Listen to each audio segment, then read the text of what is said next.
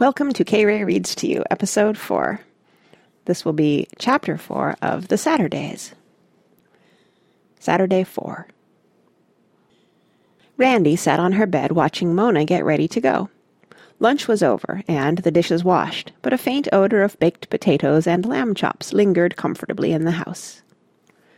Mona's side of the room was covered with photographs of actors and actresses, some signed, and some just cut out of magazines and thumbtacked to the wall. The most precious ones were framed and stood on her bureau with her brush and comb set, 2 artificial roses in a vase, and a bottle of perfume called Night on the Nile, which had never been opened. It was all very tidy and correct. The only thing about Mona's side of the room which led you to suppose that she wasn't a young lady was her bed. It was very flat. She never used a pillow, and at the head of it sat a giant panda made out of plush, and an ancient cloth doll named Marilyn, whose face had entirely disappeared. The sunlight came into the room, and so did weaving branch shadows from ailanthus trees in the backyard. Mona was brushing her hair. Electricity made it stand out in a silken skein, and Randy could hear it crackle like burning leaves. It was almost too bright to look at in the sun. "You have beautiful hair," she said. "Oh, beautiful," scoffed Mona, brushing as if she hated it. "Nasty old straight stuff. You and Rush are the lucky ones." "Rush doesn't think so. He's always trying to make his lie down and be straight. Remember the time he put the gelatin on it?" They both laughed. Mona's fingers deftly plaited the golden hair. Then she put on her cleanest sweater and skirt and her green coat and hat that matched. But where were her gloves? She jerked open the bureau drawers, burrowing through them till they boiled over. Not a glove in sight. Randy got off her bed and joined the search, and at last they were located in the strangest places. One in the kitchen beside the alarm clock, and one upstairs in the office on the piano. "All my gloves behave like that," said Mona, slapping them together as if to punish them. "They never want to stay in pairs." "They're what the newspapers call incompatible," said Rush. "What are you going to do with your afternoon? Come on, Mona, be a sport." But Mona wouldn't tell. She patted her pocketbook and smiled mysteriously. The truth was, she wasn't sure herself. "Goodbye, kids," she said. "Parting is such sweet sorrow." "Scram," advised Rush, holding the door open for her, and when she had gone down the front steps, he and Randy tormented her all the way up the block by yelling admonitions after her at the top of their wicked lungs. "Don't get run over! Don't get lost! Don't talk to strangers!" "I suppose I might as well practice," said Rush, slowly climbing the stairs. "Later we can go to the park." Isaac trotted at his heels. For though Rush had honorably inspected all the lost notices in the newspapers for the past week, he had found no description of a lost dog resembling Isaac. Poodles, yes. Dachshunds and Sealyhams and Scotties, yes. But not, thank heaven, a single mention of a small, intelligent mongrel who showed traces of spaniel ancestry. Randy followed them. She was going to play drugstore with Oliver in the top-floor bathroom. It was really an advanced form of mud pies. You took all the leftover toothpaste, cold cream, talcum powder, and medicines that had been hanging about the medicine cabinets long enough not to be missed, and you made mixtures. Last time they had evolved 2 splendid creations, Measle Knot, a cure for measles made out of talcum powder, cold cream, and a dash of turtle food, and Complexion Jellyfish, a skin remedy compounded of melted soap and pink mouthwash. Soon Randy and Oliver were happily and messily absorbed, and, except for the music that poured out of the office, the house was very still. Mona walked along the street feeling like the heroine of a play. The whole afternoon lay ahead of her, filled with boundless opportunities. It was a cold day, but not too cold. Mona couldn't remember when the air had ever seemed so delicious before. She felt like running, or soaring in great bounding leaps, or shouting noisily.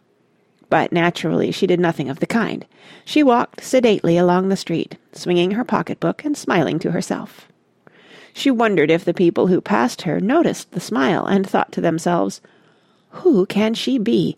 What a strange, mysterious smile! But then, it always happened that way, she caught sight of her reflection in a glass shop window, and was astonished at how much fatter and shorter she was than she thought of herself as being.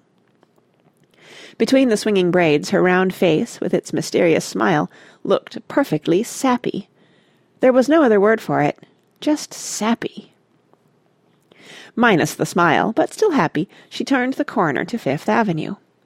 It was full of Saturday afternoon crowds of people who had finished their work and eaten their lunch, and now were busily shopping or amusing themselves. The air was filled with a big slapping, shining wind, and Mona saw two people chasing after their hats.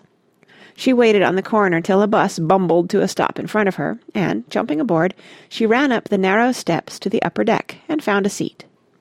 The wind was terrific. It made her eyes water and her nose run. The man in the seat ahead was smoking a cigar, and great billows of strong smoke blew straight into her face. But it didn't matter. She enjoyed it all. The sidewalk was a river of people. The street was a torrent of traffic. On each side the towering buildings were studded with as many windows as there are stars in heaven, and high, high overhead against the cold blue sky, a tiny airplane, flashing like a dagger, wrote a single magic word, Pepsi-Cola, in mile-long loops of smoke. At 44th Street, Mona pushed the little bell in the railing, climbed over the lap of the stout lady who had sat down beside her, and made a perilous descent to the street. Across the avenue, then 2 blocks west, and she was on Broadway. Mona had never been there by herself before, and it was wonderful. For a while she simply drifted with the crowds up one side of the famous thoroughfare and down the other. There was a lot to see, and she saw most of it. She studied the pictures in front of the dazzling movie theatre, where a doorman in gold braid was bellowing haughtily, "Standing room only! Standing room only!" She spent an absorbed 10 minutes before the Donut Palace, watching a businesslike machine creating tens of dozens of doughnuts to be devoured by tens of dozens of hungry people. In another machine, displayed in a drugstore, popcorn was bouncing frivolously. The whole block smelled of it. Every place there were things to eat. In one restaurant window, a cook in a tall white cap was lifting great hanks of spaghetti out of a vat, and in another one, farther along, a big black woman in a green apron was frying hamburgers on a copper plate. Open-air stands on the corners were selling drinks made out of every kind of fruit you can think of, orange and pineapple and banana and coconut and papaya. But Mona was too excited to be hungry. She just drifted along, looking and listening and smelling. There was a lot of noise. A huge sound of voices and footsteps, a commotion of honks and hoots from the traffic, policemen's whistles, a noise of things going on. Past 50th Street, another window caught her attention. In it there was nothing but a lot of draped pink silk and 3 wax ladies' heads mounted on stands. Each of the ladies was smiling the same sweet, stupid smile, and each was wearing an elaborate wig. One was blonde, one was red, and one, for some reason, was lavender. On the glass in gold letters was written, "Etienne and Edward, hairdressers and beauty specialists. 3 items, $1." Mona's heart beat fast, and suddenly she knew what she was going to do. After all, nobody ever asked me not to, she told herself. I never promised I wouldn't. But all the time she knew that she was quibbling. The corner of her mind that never let itself be fooled was well aware that neither father nor Cuffy would approve of what she was about to do. But nothing could stop her now, and pushing open the heavy glass door, she went into the shop. It was a busy place. People in white uniforms hurried to and fro carrying combs, scissors, bowls of hairpins. Everyone was talking. The place smelled of hot hair and perfume. At one side of the room sat a long row of ladies, each with her head bowed meekly under a buzzing, bell-shaped metal thing. They made Mona think of the old nursery rhyme, Mary, Mary, quite contrary, how does your garden grow? With cockle shells and silver bells and pretty maids all in a row. Only very few of these ladies were pretty. Yes, dear? inquired a voice sweetly. There was a blonde lady enthroned at a raised desk. She had a round, chalk-white face with nothing in it except eyes, nose, and mouth. No wrinkles, no expression, no smile. It reminded Mona of the Tang goddess from China that father had in his study at home. Even the lady's hair was like the goddess's headdress. It was all built up on her head in silvery golden curls and spirals. It must be done with glue, thought Mona. I don't see how it could stay up that way otherwise, or maybe she uses gelatin like Rush. She had to smile at the thought. Yes, dear, repeated the voice, this time a little more sharply. Is there something I can do for you? Mona flapped her braids nervously. My hair, she said. I want it cut off.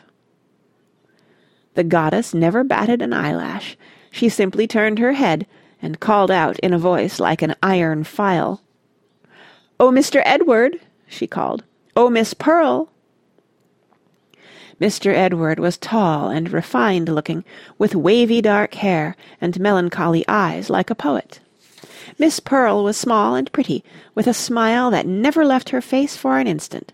She talked through it and ate through it, and it was probably still there when she was asleep.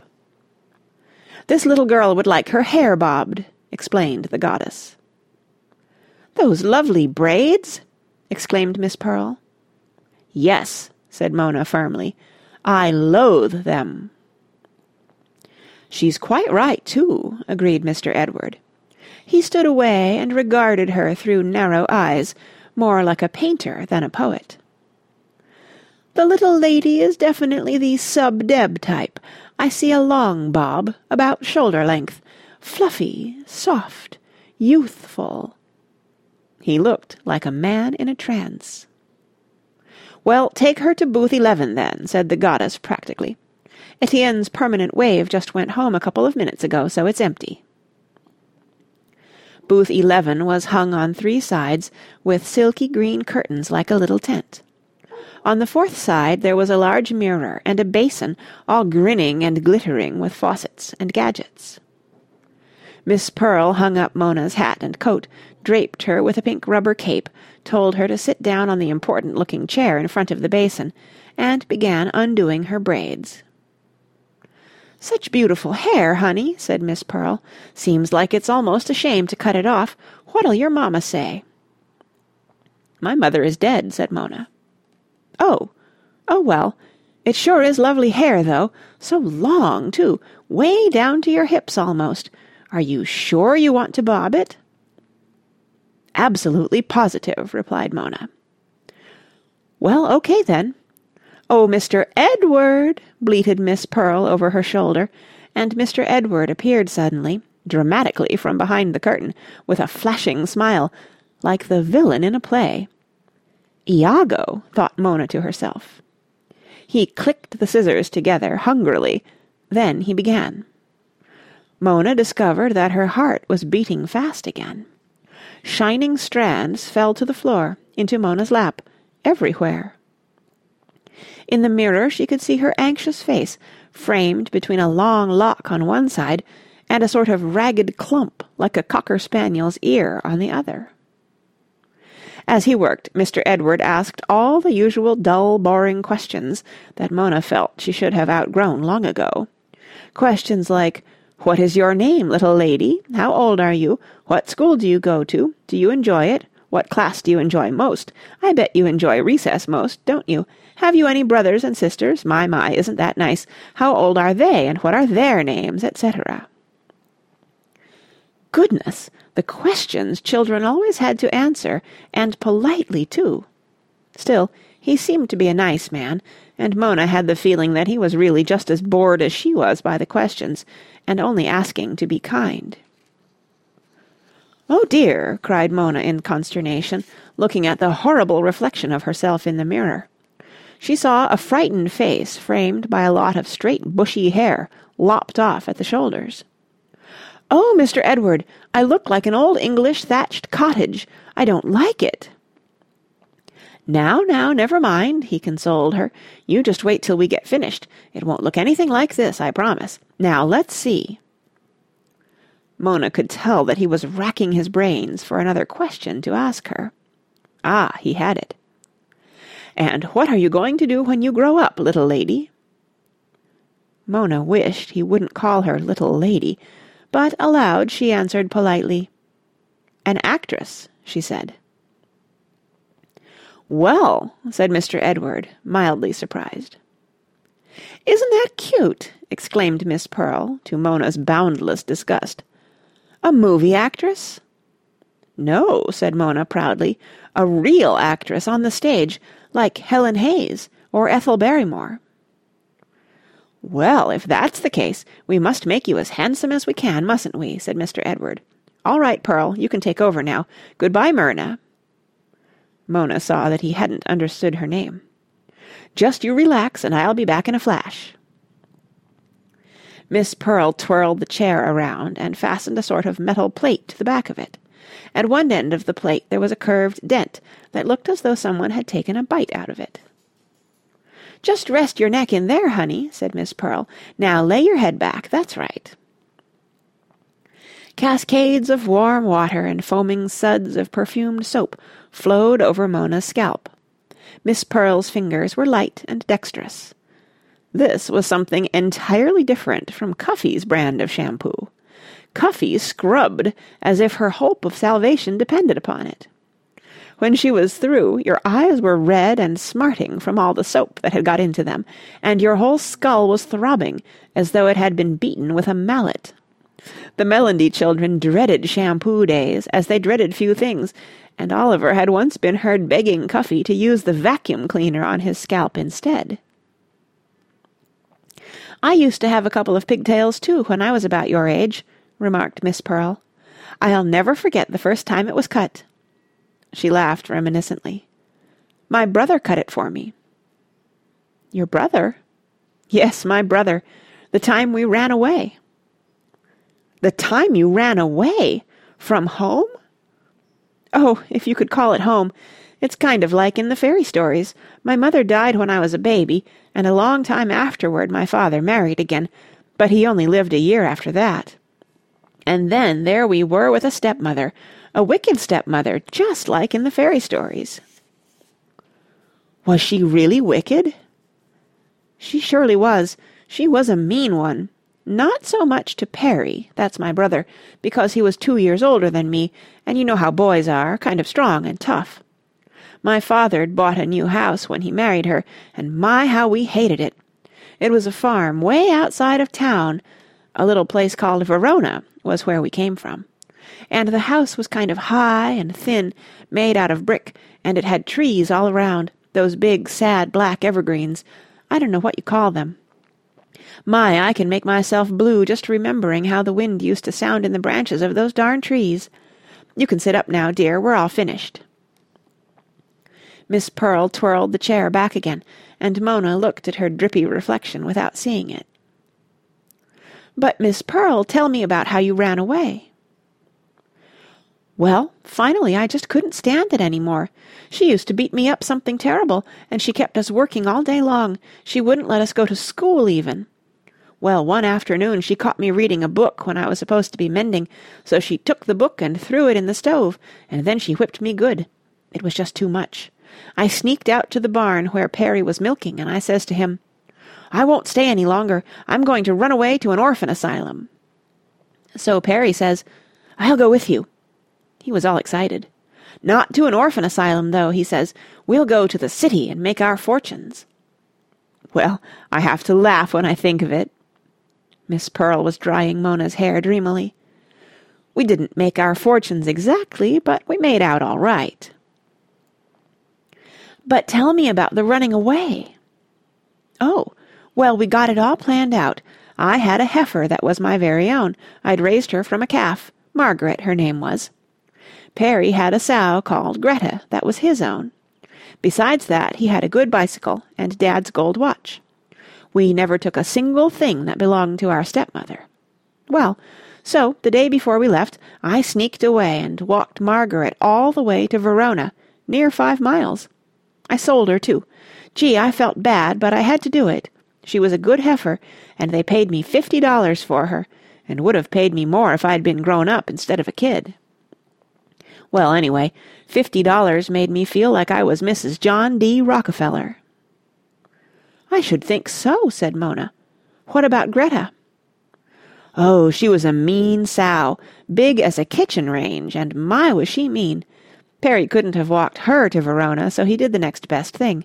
He went to our neighbor, a farmer named Mr. Ruxton, who knew Greta well because she'd busted loose and eaten a whole row of onions in his garden once. He knew she was a good sow, and he gave Perry a fine price for her. And after Perry'd sold the watch and the bike and all, we figured we were rich. Miss Pearl began combing Mona's hair. So the next night, maybe 10 o'clock, after our stepmother was asleep, we packed everything we owned, which wasn't much, into an old wicker suitcase of our father's. Perry looked at me. "You ought to do something different with your hair," he says. "Why?" I says. "Well," he says, "you look too much like a kid. And anyway, for disguise, you ought to do something with it. Put it up or something." "How old were you?" asked Mona. 13, going on 14, and Perry, he was nearly 16. Well, I couldn't put it up because we hadn't any pins, so Perry says, "I know, we'll cut it off." We often kid about it now. He should have gone into the hairdressing business, I tell him, instead of me. He showed a real talent for it, I tell him. Honest, you should have seen me. He just took a pair of shears and cut off my hair like you'd cut off a bunch of grass with a sickle. Was I a sight?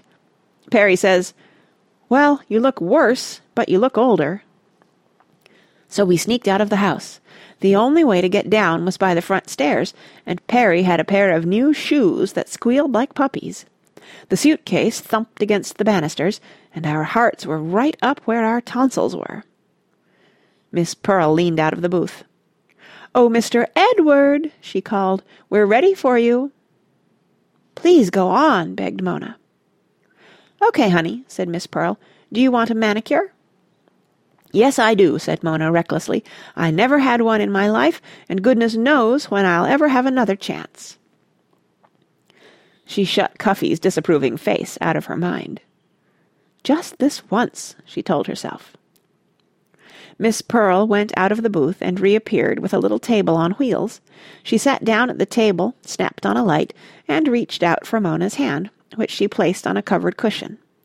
Mona stared with interest at the little bottles and the instruments on the table. "Let's see, where was I?" said Miss Pearl, taking up Mona's hand and beginning to file her nails. She was much more gentle about this, too, than Cuffy was. "You were going downstairs," Mona reminded her. "Yes. Well, we got downstairs all right, and we left a note for our stepmother on the mantel telling her we were never coming back. I guess she was glad to be rid of us. But then we had to walk all the way to Verona. The suitcase weighed a ton. Perry'd carry it first in one hand, then the next. Then I'd carry it a little ways. Then we'd both sit down on it and rest." Mr. Edward, flourishing a comb, made his villain's entrance into the booth. "Now then, little lady," he said, and began curling Mona's wet hair up into little snails, like Cuffy's, and stabbing them together with hairpins. "Go on, Miss Pearl," commanded Mona hastily, before Mr. Edward could think of any more questions. Finally, we did get to Verona. We went to the depot there and hoped there'd be a train. My brother made me go in and buy the tickets because he figured the station agent, Mr. Kraus, wouldn't be so apt to recognize me with my hair cut and all.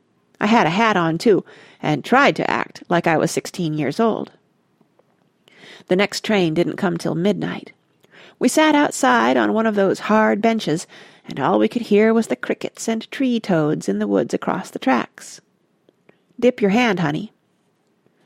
Mona dipped her fingers in a little bowl of soapy water. Finally the train came, and we sat up all night in the coach. There was a baby that cried all the time, like there always is, and a fat man that snored fit to beat the band. I never heard anything like it. I guess we slept, though, all right, because the next we knew it was morning, and the conductor was hollering, "Grand Central Station." "Does he mean it's New York?" I says to Perry, and we asked him, and he says, "Where else?" Well, we went walking around the streets, looking up at the high buildings till our necks ached, and that darn suitcase weighing like a grand piano. We were sort of bewildered, I guess. We'd never seen so many people in our lives, and we'd never heard such noise. "I wish I'd gone to an orphan asylum instead," I says, just about ready to cry. But Perry got mad. "I think it's swell," he says. "I'm going to live here forever."